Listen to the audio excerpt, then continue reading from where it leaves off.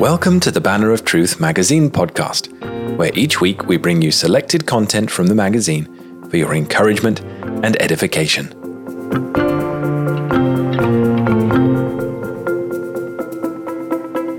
Our first selection this week comes from the February 2024 edition of the Banner of Truth magazine. Written by Ian Hamilton, Associate Minister at Smithton Free Church in Inverness, Scotland, it is entitled Thomas Goodwin, the Evangelical Puritan.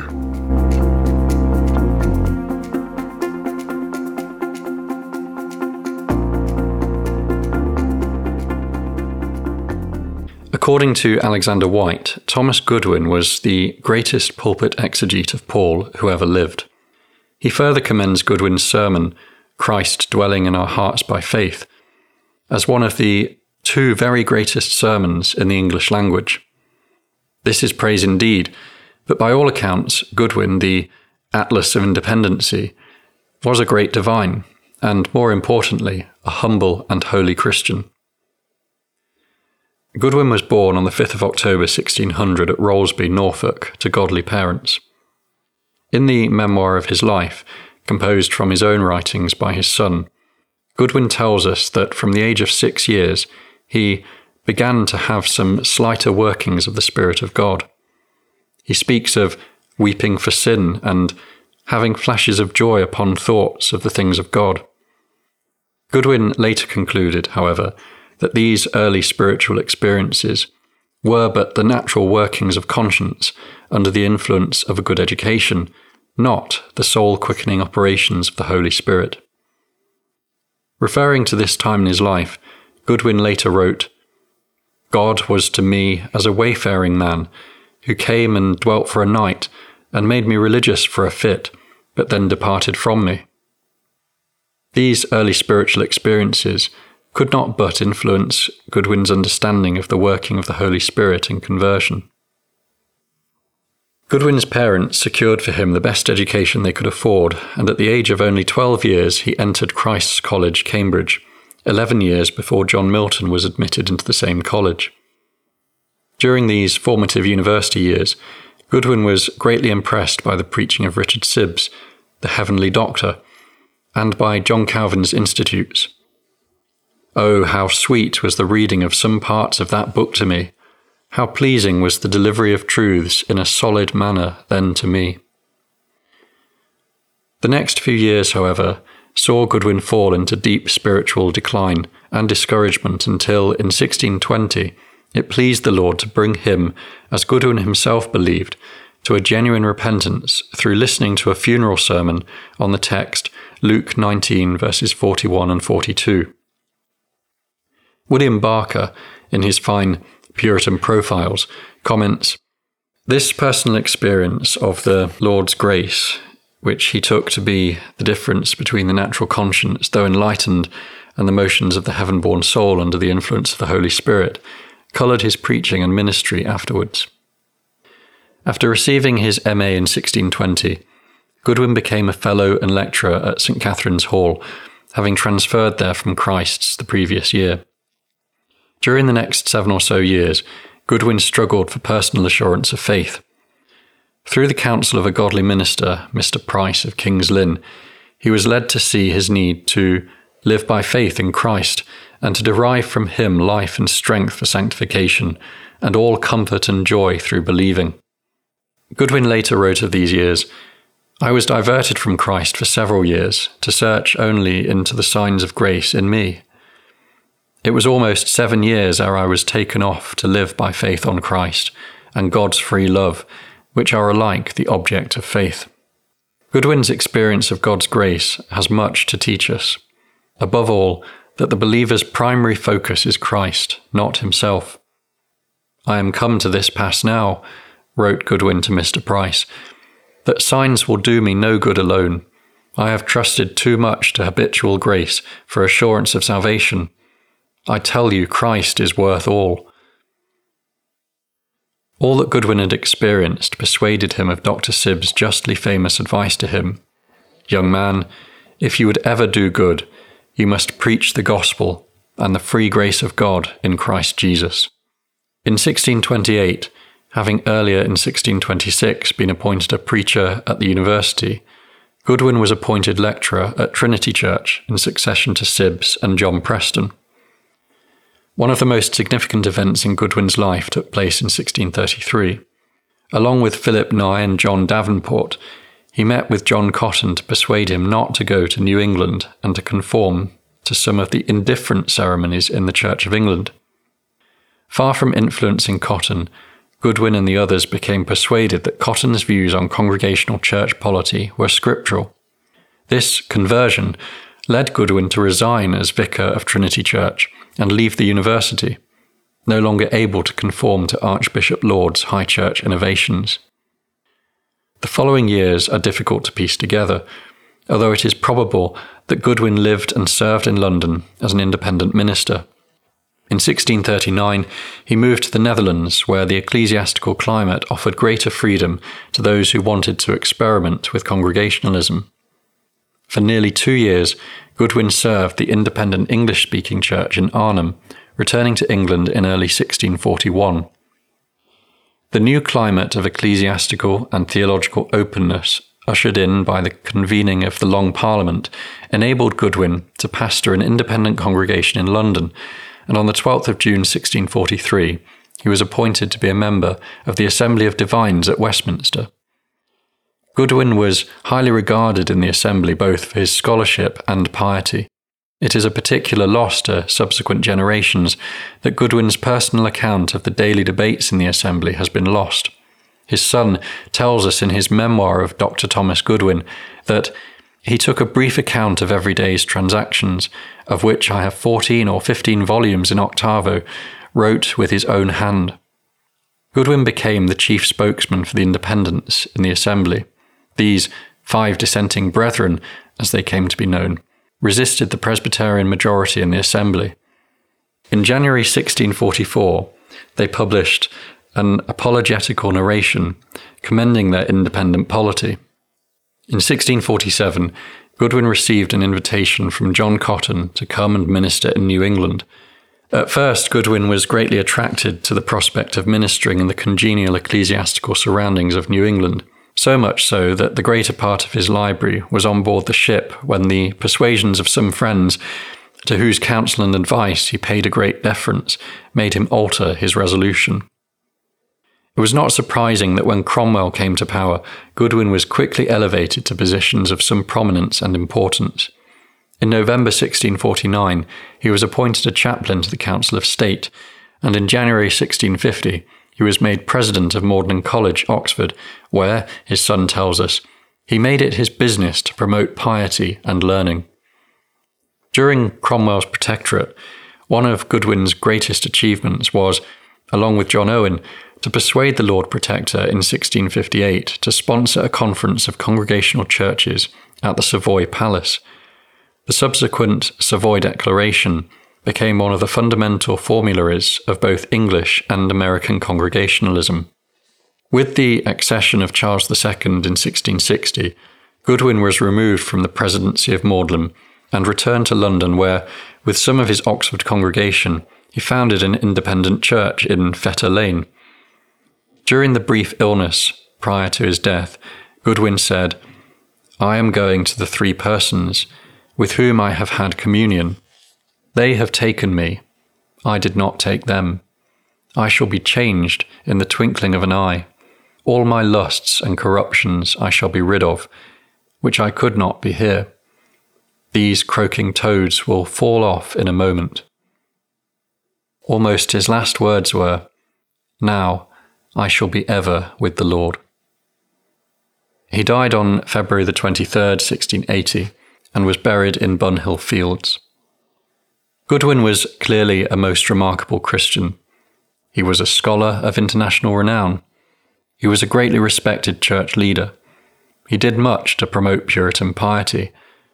But above all, Goodwin gives the lie that Puritanism is coldly intellectual and narrowly partisan.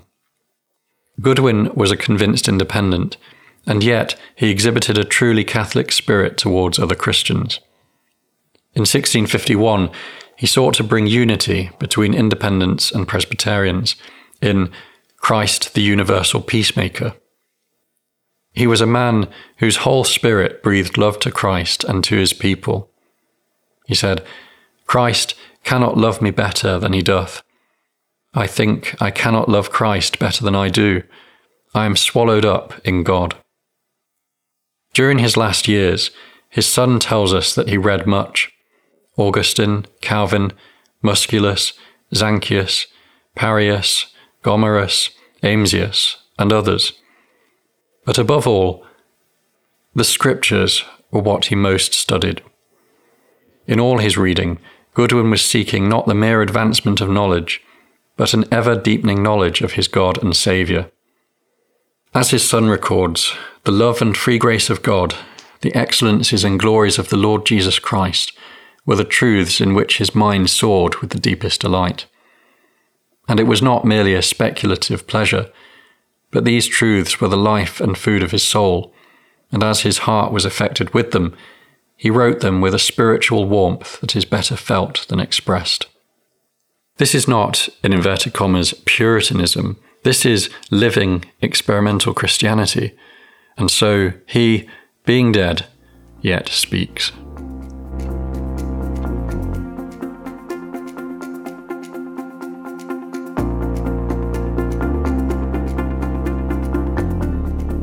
To give you a taste of Goodwin's own teaching, our second selection this week is an excerpt from his Christ Set Forth as the Cause of Justification and as the Object of Justifying Faith. In the book, Goodwin expounds Romans 8:34. Who is he that condemneth? It is Christ that died, yea rather, that is risen again, who is even at the right hand of God, who also maketh intercession for us. Goodwin declares his intention to do two main things in the book. First, to direct the faith of his readers to Christ as the right object of justifying faith, and second, to encourage the faith of his readers by unpacking the four actions of Christ spoken of in Romans 8:34, namely Christ's dying, Christ's rising, Christ's being at God's right hand, and Christ's interceding for us. These wonderful actions of Christ are the four particulars that Goodwin mentions in the opening paragraph of the following excerpt. Chapter 3. First, directions to Christ as the object of faith. How, in a threefold consideration, Christ is the object of justifying faith. But ere I come to encourage your faith from these, let me first direct and point your faith aright to its proper and genuine object, Christ. I shall do it briefly, and only so far as it may be an introduction to the encouragements from these four particulars, the things mainly intended by me. 1. Christ is the object of our faith, in joint commission with God the Father. 2. Christ is the object of faith in opposition to our own humiliation, or graces, or duties. 3. Christ is the object of faith in a distinction from the promises. First, Christ is the object of faith in joint commission with God the Father.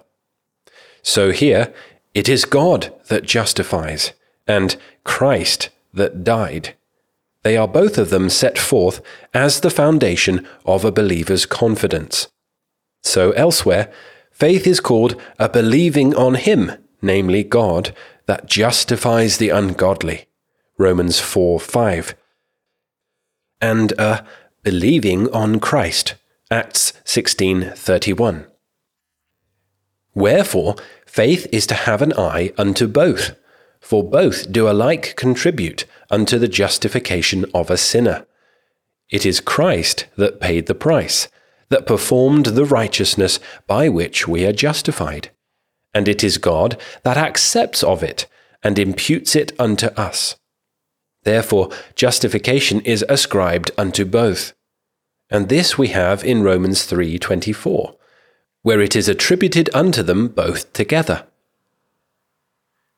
Being justified freely by his grace, through the redemption that is in Jesus Christ, where we see that God's free grace and Christ's righteousness do concur to our justification. Christ paid as full a price as if there were no grace shown in justifying us. For mercy bated Christ nothing.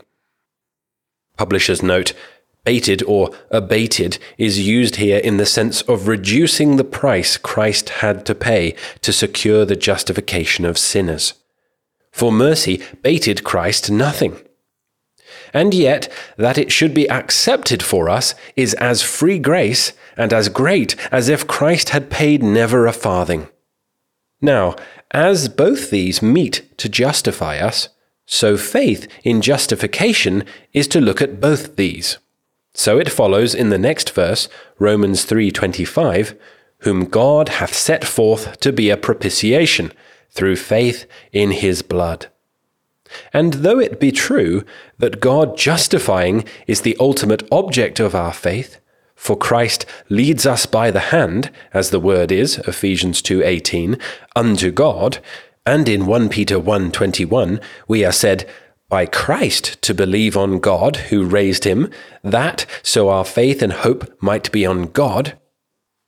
Yet so, as under the New Testament, Christ is made the more immediate object of faith. For God dwelling in our nature is made more familiar to our faith than the person of the Father is, who is merely God. Under the Old Testament, when Christ was but in the promise, and not as then come in the flesh, then indeed their faith had a more usual recourse unto God, who had promised the Messiah, of whom they then had not so distinct, but only confused thoughts. Though this they knew, that God accepted and saved them through the Messiah. But now, under the New Testament, because Christ as mediator exists not only in a promise of God's, but is come and manifest in the flesh, and is set forth by God, as the Apostle's phrase is, to transact all our business for us between God and us, hence the more usual and immediate address of our faith is to be made unto Christ, who, as he is distinctly set forth in the New Testament, so he is as distinctly to be apprehended by the faith of believers. Ye believe in God, saith Christ to his disciples, whose faith and opinion of the Messiah was till Christ's resurrection, of the same elevation with that of the Old Testament believers. Believe also in me. John 14:1. Make me the object of your trust for salvation, as well as the Father. And, therefore, when faith and repentance come more narrowly to be distinguished by their more immediate objects, it is repentance towards God, but faith towards our Lord Jesus Christ. Acts 20:21. Not that God and Christ are not the objects of both, but that Christ is more immediately the object of faith, and God of repentance. So that we believe in God through believing in Christ first, and turn to Christ by turning to God first.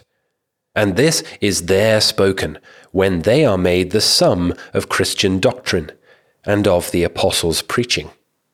And, therefore, the faith of some being much enlarged to the mercies of God and his free grace, and but in way of supposition unto Christ, or in a taking for granted that all mercies are communicated in and through Christ, yet so as their thoughts work not so much upon, nor are taken up about Christ, although this may be true faith under the New Testament, in that God and his free grace is the joint object of faith, together with Christ and his righteousness, and the one cannot be without the other, and God ofttimes doth more eminently pitch the stream of a man's thoughts in one channel rather than in another, and so may direct the course of a man's thoughts towards his free grace, when the stream runs less towards Christ, yet it is not such a faith as becomes the times of the gospel. It is of an Old Testament strain and genius. whereas our faith now should, in the more direct and immediate exercises of it, be pitched upon Jesus Christ, that through him, first apprehended, our faith might be in God, as the ultimate object of it, as the Apostle speaks, 1 Peter 1:21. And so much for the first. 2. The second is that Christ is to be the object of our faith in opposition to our own humiliation, or graces, or duties. First, we are not to trust nor rest in humiliation, as many do, who quiet their consciences from this, that they have been troubled. That promise, "Come to me, you that are weary and heavy laden, and you shall find rest," hath been much mistaken. For many have understood it as if Christ had spoken peace and rest simply unto that condition, without any more ado, and so have applied it unto themselves, as giving them an interest in Christ, whereas it is only the invitement of such, because they are most apt to be discouraged, to come unto Christ, as in whom alone their rest is to be found. If, therefore, men will set down their rest in being weary and heavy laden, and not come to Christ for it, they sit down besides Christ for it. They sit down in sorrow. This is to make John, who only prepared the way for Christ, to be the Messiah indeed, as many of the Jews thought. That is, to think the eminent work of John's ministry, which was to humble and so prepare men for Christ, to be their attaining Christ himself. But if you be weary, you may have rest indeed, but you must come to Christ first.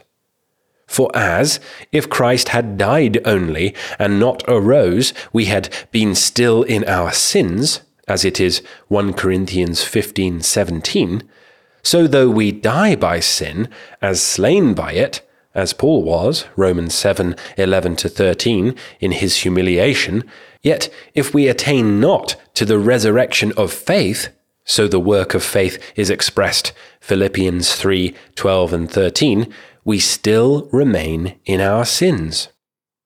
Secondly, we are not to rest in graces or duties. They all cannot satisfy our own consciences, much less God's justice. If righteousness could have come by these, then Christ had died in vain, as Galatians 2:21. What a dishonor were it to Christ that they should share any of the glory of his righteousness. Were any of your duties crucified for you? Graces and duties are the daughters of faith, the offspring of Christ, and they may in time of need indeed nourish their mother, but not at first beget her. In the third place, Christ's person, and not barely the promises of forgiveness, is to be the object of faith. There are many poor souls humbled for sin, and taken off from their own bottom, by which Goodwin here means taken off from their resting place or foundation or grounds for confidence, who, like Noah's dove, fly over all the word of God, to spy out what they may set their foot upon, and eyeing therein many free and gracious promises, holding forth forgiveness of sins and justification, they immediately close with them and rest on them alone, not seeking for or closing with Christ in those promises, which is a common error among people, and is like as if Noah's dove should have rested upon the outside of the ark, and not have come to Noah within the ark, where, though she might rest for a while, yet could she not ride out all storms, but must needs have perished there in the end. But we may observe that the first promise that was given was not a bare word simply promising forgiveness or other benefits which God would bestow, but it was a promise of Christ's person as overcoming Satan and purchasing those benefits. The seed of the woman shall break the serpent's head. So when the promise was renewed to Abraham, it was not a bare promise of blessedness and forgiveness, but of that seed, that is, Christ, as Galatians 3:16, in whom that blessedness was conveyed. In thy seed shall all the nations of the earth be blessed. So that Abraham's faith first closed with Christ in the promise, and therefore he is said to see Christ's day and to rejoice in embracing him. And so all the succeeding fathers that were believers did, more or less, in their types and sacraments, as appears by 1 Corinthians 10:1 and 2. And if they, then much more are we thus to look at Christ, unto whom he is now made extant, not in promises only, but is really incarnate, though now in heaven. Hence, our sacraments, which are the seals added to the word of faith, do primarily exhibit Christ unto a believer, and so in him all other promises, as of forgiveness, etc., are ratified and confirmed by them. Now there is the same reason of them that there is of the promises of the gospel. For they preach the gospel to the eye, as the promise doth to the ear. And therefore, as in them the soul is first to look at Christ, and embrace him as tendered in them, and then at the promises tendered with him in them, and not to take the sacraments as bare seals of pardon and forgiveness, so in like manner, in receiving of or having recourse to a promise, which is the word of faith, we are first to seek out for Christ in it, as being the foundation of it, and so to take hold of the promise in him. Hence, faith is still expressed by this, its object, Christ, it being called faith on Christ. Thus Philip directs the eunuch, Acts 8:35, believe on the Lord Jesus. The promise is but the casket, and Christ the jewel in it. The promise but the field, and Christ the pearl hid in it, and to be chiefly looked at. The promises are the means by which you believe, not the things on which you are to rest. And so, although you are to look at forgiveness as held forth in the promise, yet you are to believe on Christ in that promise to obtain this forgiveness. So, Acts 26:18. It is said of believers by Christ himself, that they may obtain forgiveness of sins by faith which is on me. And to clear it farther, we must conceive that the promises of forgiveness are not as the pardons of a prince, which merely contain an expression of his royal word for pardoning, so as we, in seeking of it, do rest upon and have to do only with his word and seal, which we have to show for it.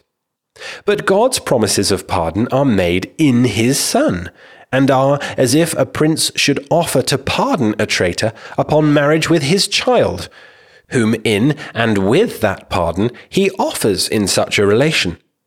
So as all that would have pardon must seek out for his child, and thus it is in the matter of believing, the reason of which is because Christ is the grand promise, in whom all the promises are yea and amen.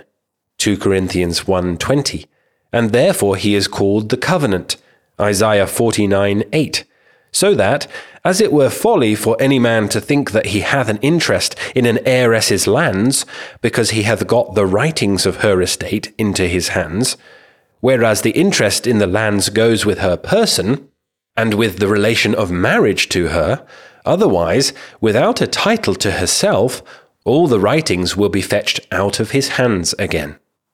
So is it with all the promises.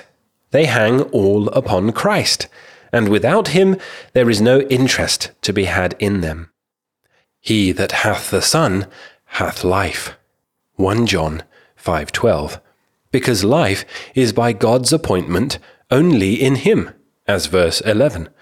All the promises are as copyhold land, which, when you would interest yourselves in, you inquire upon what lord it holds, and you take it up of him, as well as get the evidences and deeds for it into your hands.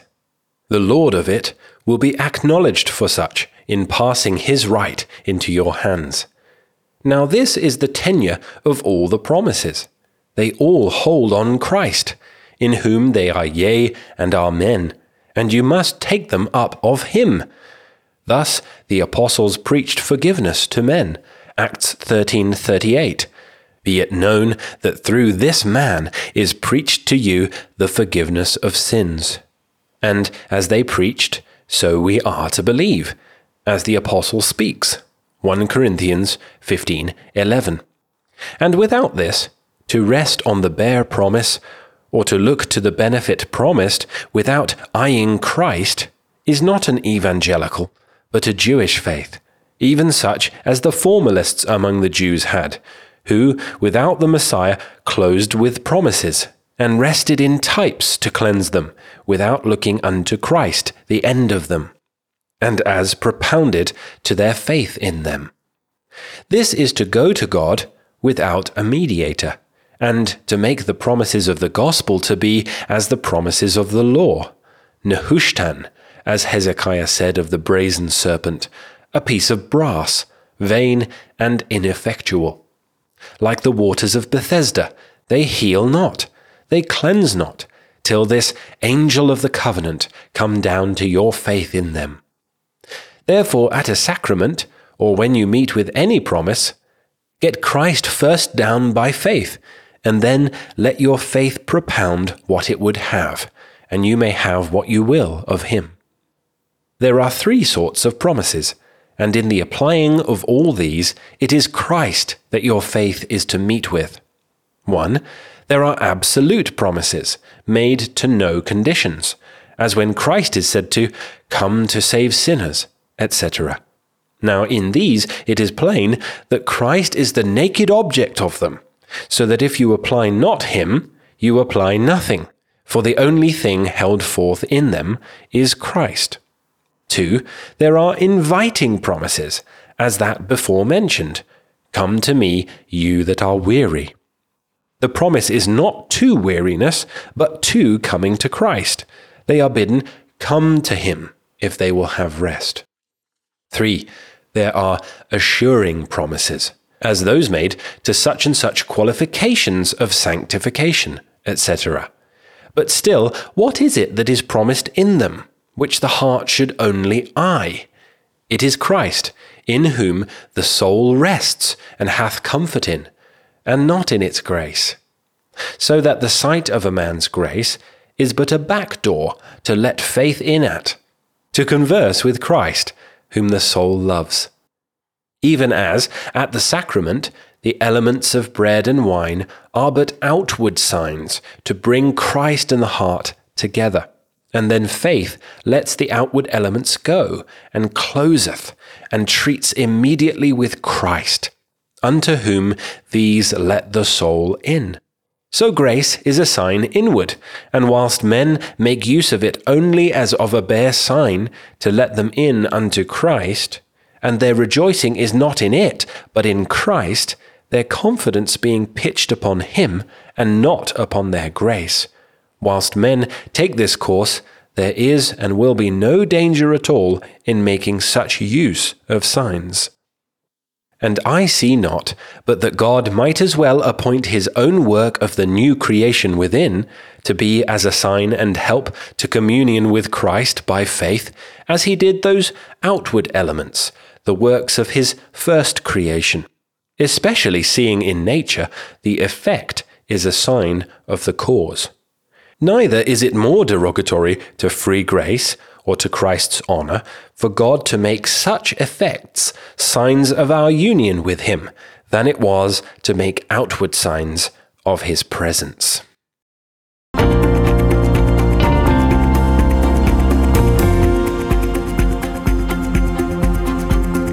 Thank you for listening to the Banner of Truth magazine podcast. To subscribe to the magazine in print or digital formats, or both, see the show notes or visit banneroftruth.org.